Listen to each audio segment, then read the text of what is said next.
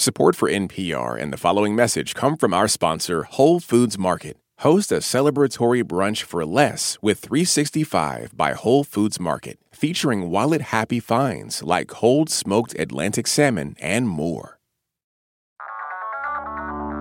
You're listening to Life Kit from NPR. Hi, I'm Julia Furlan. This is NPR's Life Kit.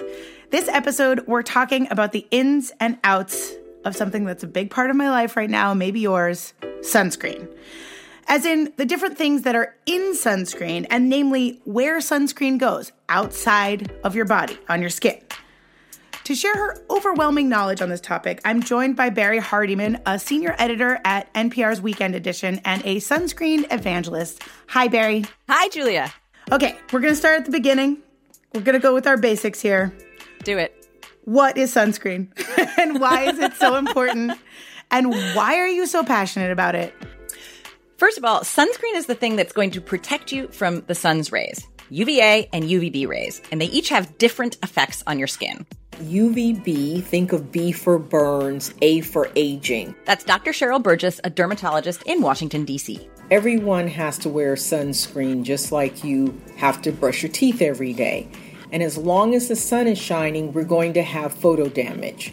So these sun protection and sunscreens are primarily preventing you from harming your skin or causing sunburns or skin cancers. But of course, everyone doesn't want to go through the aging process. Me, I don't. So Dr. Burgess recommends looking for a broad spectrum sunscreen, which will tackle both kinds of light.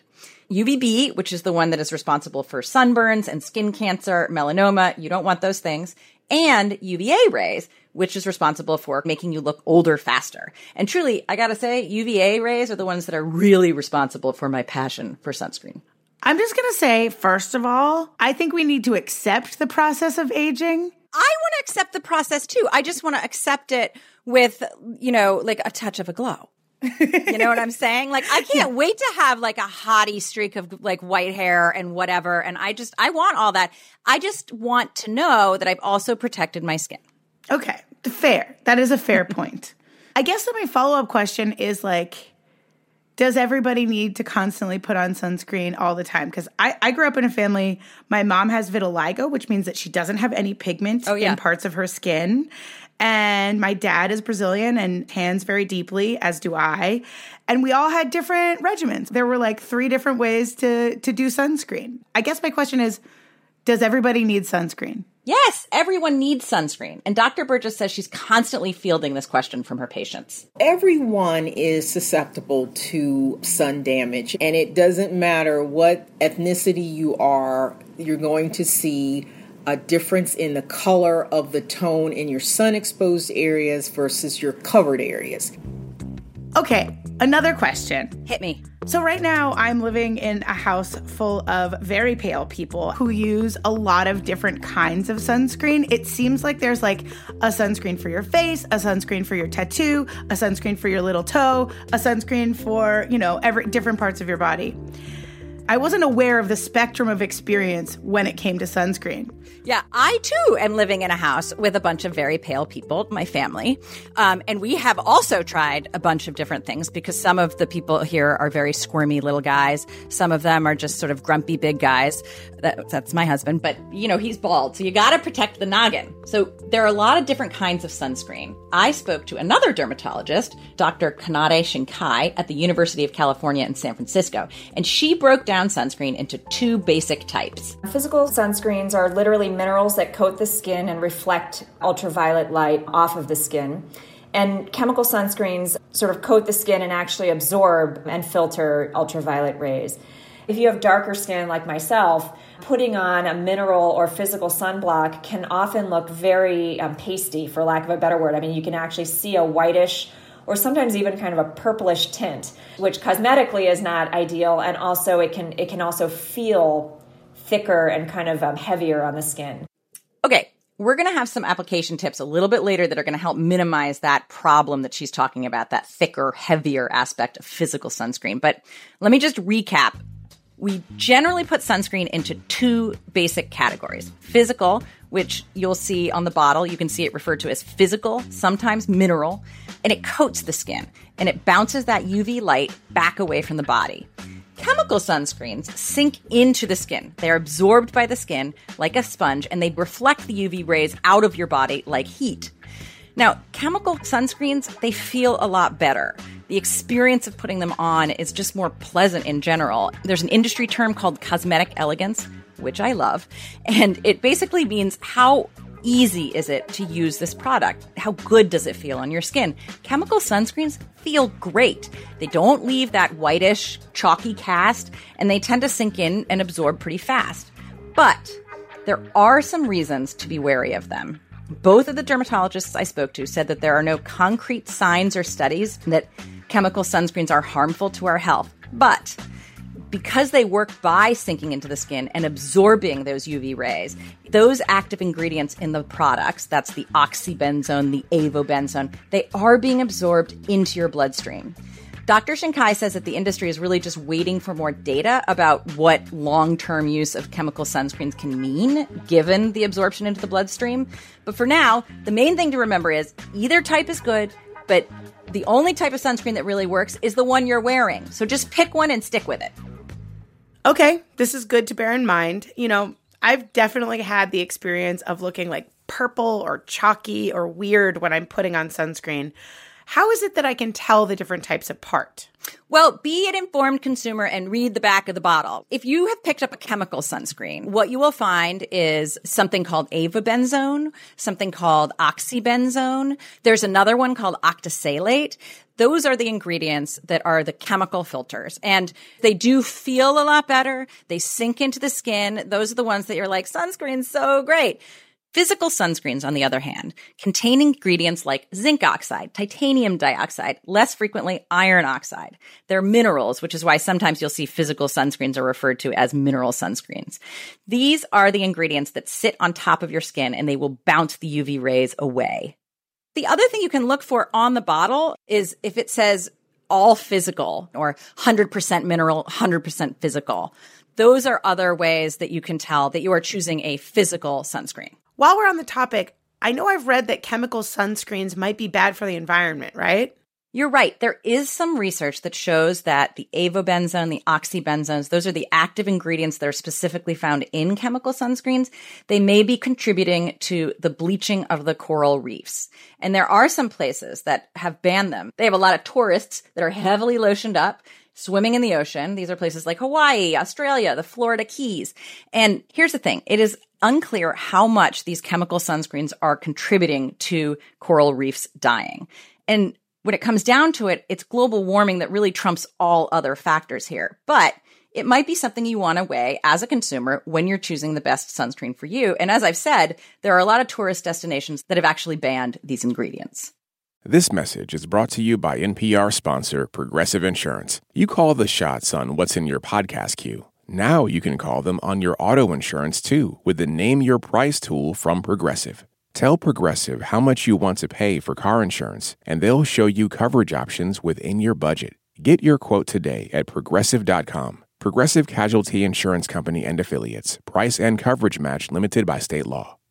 Support for NPR and the following message come from our sponsor, Whole Foods Market. Host a celebratory brunch for less with 365 by Whole Foods Market, featuring wallet-happy finds like cold smoked Atlantic salmon, mini quiches, organic everything bagels, and more. Plus, visit the floral department and jazz up your table with a beautiful bouquet of big, bright, sourced for good flowers. When the brunch has to be perfect and delicious, go to your local Whole Foods Market.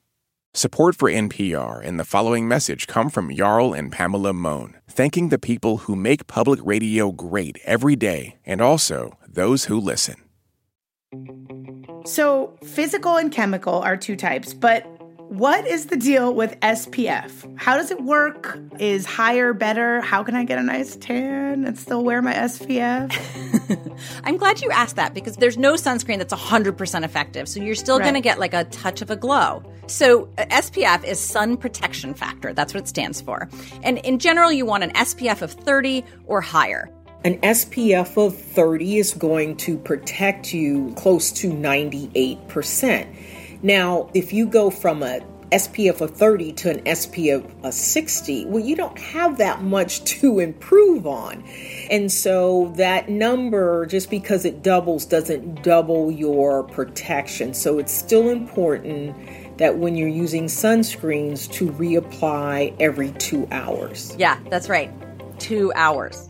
That's the bad news. But here's the good news. You're not getting burned. So if you go into the water, you actually have to reapply maybe more frequently, because when you come out, if you've gotten really wet, or maybe even if you've gotten really sweaty, you should also reapply. Now, some sunscreens are advertised as sport sunscreens, and those ones are actually supposed to stick around a little longer on your skin as things get damp, but you still have to reapply. And chemical sunscreens, because they actually do get absorbed by the skin, you have to apply those about 15 minutes before you actually get out in the sun so that those ingredients have a chance to work. Physical sunscreens, slap them on, go on out there and play in the sun. The next thing is like vitamin D. Am I going to get enough even if I super duper triple wrap myself in SPF? Yeah, so this is a thing that both dermatologists said they hear all the time, like, I need my vitamin D. Don't worry, you're going to get it. Sunning yourself to get vitamin D is a really unreliable activity, meaning we don't really know how much time a given person of a given skin tone at a given time of year needs to sit outside in order to get adequate vitamin D levels on any given day. It's a much more reliable way to get vitamin D to take it through the diet rather than through the skin. You're going to eat your salmon. You're going to eat your mushrooms and your herring and your sardines. Or maybe you're not, but I'm going to eat sardines, and you should all try them. They're the best. They're so good. Okay, I want to talk about application of sunscreen. This is a very hot topic for me right now because I'm like sweaty, I'm hot, I'm outside. I don't want to, spend forever rubbing it all in. I think that sunscreen has a delivery mechanism issue, and I want you to help me fix it. You're totally right. That's exactly, there really is a problem with the way that it gets delivered. And in particular, it is physical sunscreen, as we've been talking about. Those are the ones that give you the white cast. Those are the ones that are definitely a problem for people who have darker skin tones. So for Dr. Cheryl Burgess, and she describes herself as having a medium brown skin tone, this is something that she's really worked on with people. Like, how do you apply this stuff so that you don't have a layer of chalk on your skin? When my patients come in, I show them, like, if you put it in your palm and you just kind of dab it on your face and then you try to rub it in.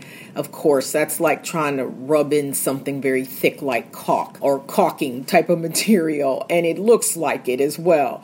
But if you put it in your hand and rub it for a short period of time, smooth it out in your hands, and then apply it to your skin, you'll find you'll get a more even application, so they won't look as chalky. In fact, I use one on a daily basis and no one can ever really see it on me, and they're like, how do you get it that way?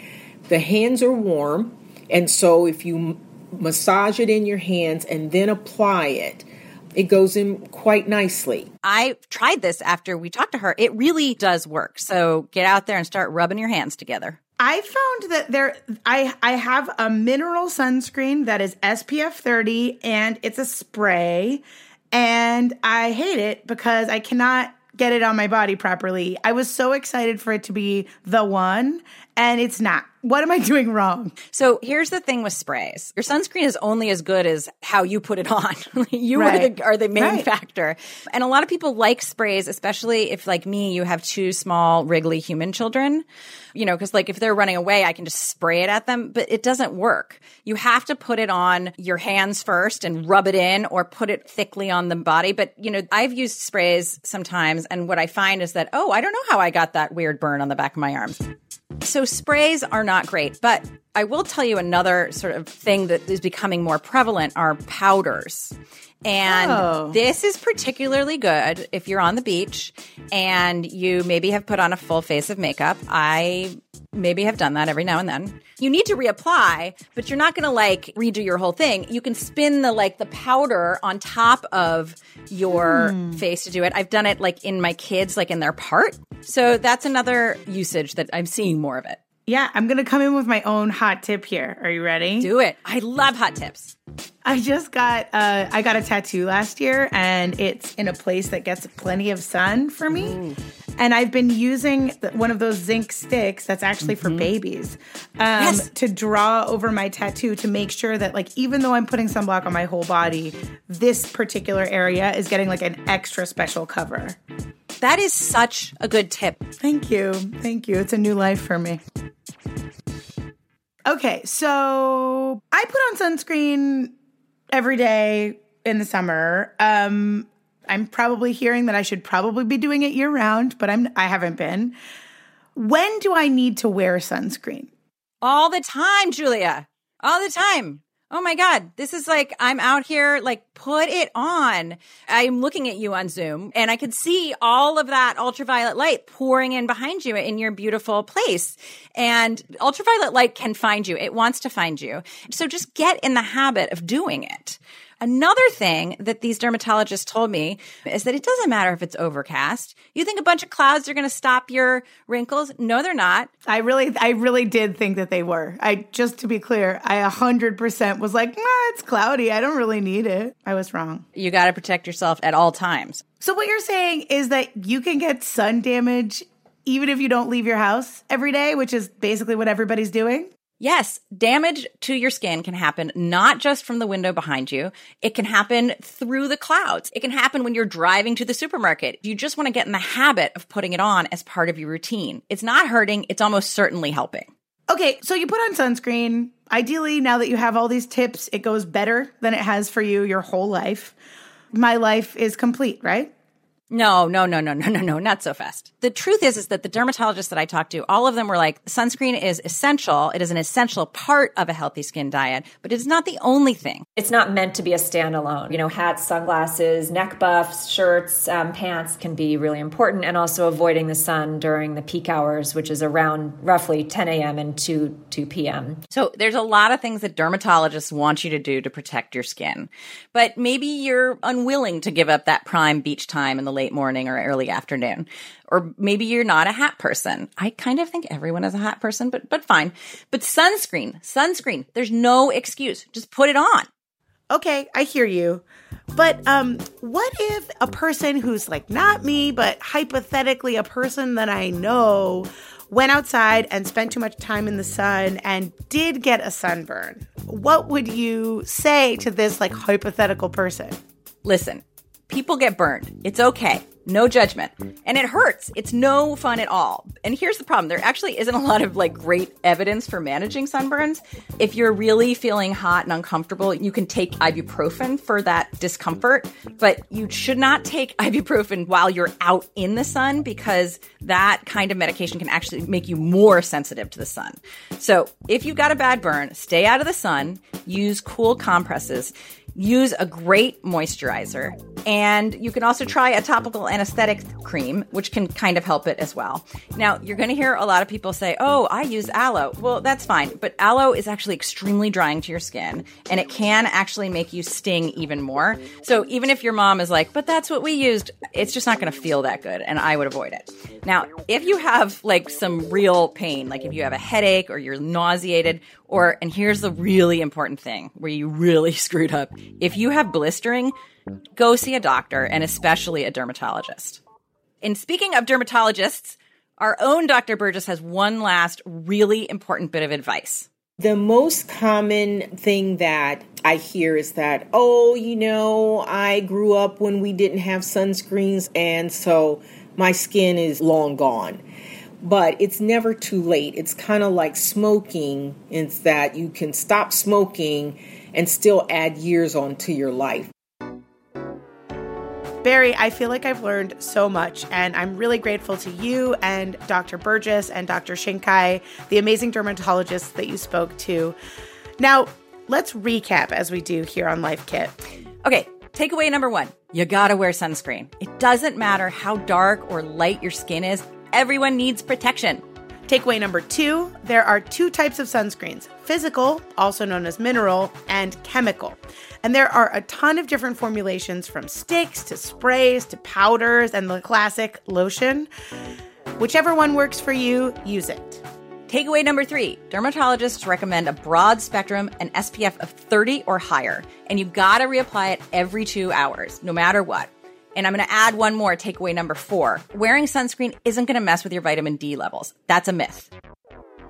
And lastly, takeaway number 5, if you're wearing physical sunscreen, you want to really warm it up between your hands, and that's going to help it be less detectable on your skin so you won't turn purple and chalky. So now you too, Julia, can go out there and become a sunscreen evangelist to folks in the Sephora or the CVS, or maybe just a random person on the sidewalk.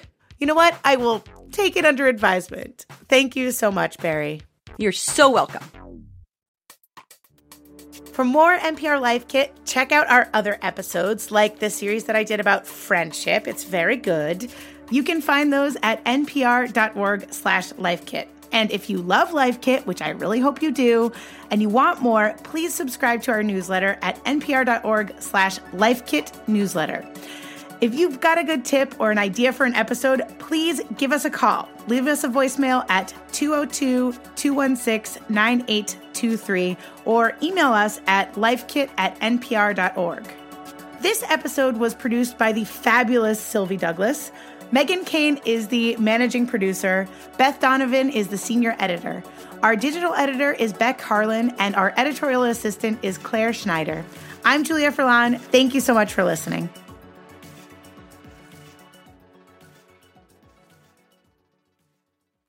This message comes from NPR sponsor, the Schizophrenia and Psychosis Action Alliance, shattering barriers to treatment, survival, and recovery. People with schizophrenia can recover and thrive. More at wecanthrive.org. Support for NPR and the following message come from the American Cancer Society. Dr. Alpa Patel leads a team that researches cancer risk factors, and she shares how her team makes an impact. We always do what we like to think of as actionable science. So the work that we do makes its way to things like nutrition and physical activity guidelines for cancer.org, where millions of people come each year to learn about how they can better prevent cancer. To learn more, go to cancer.org.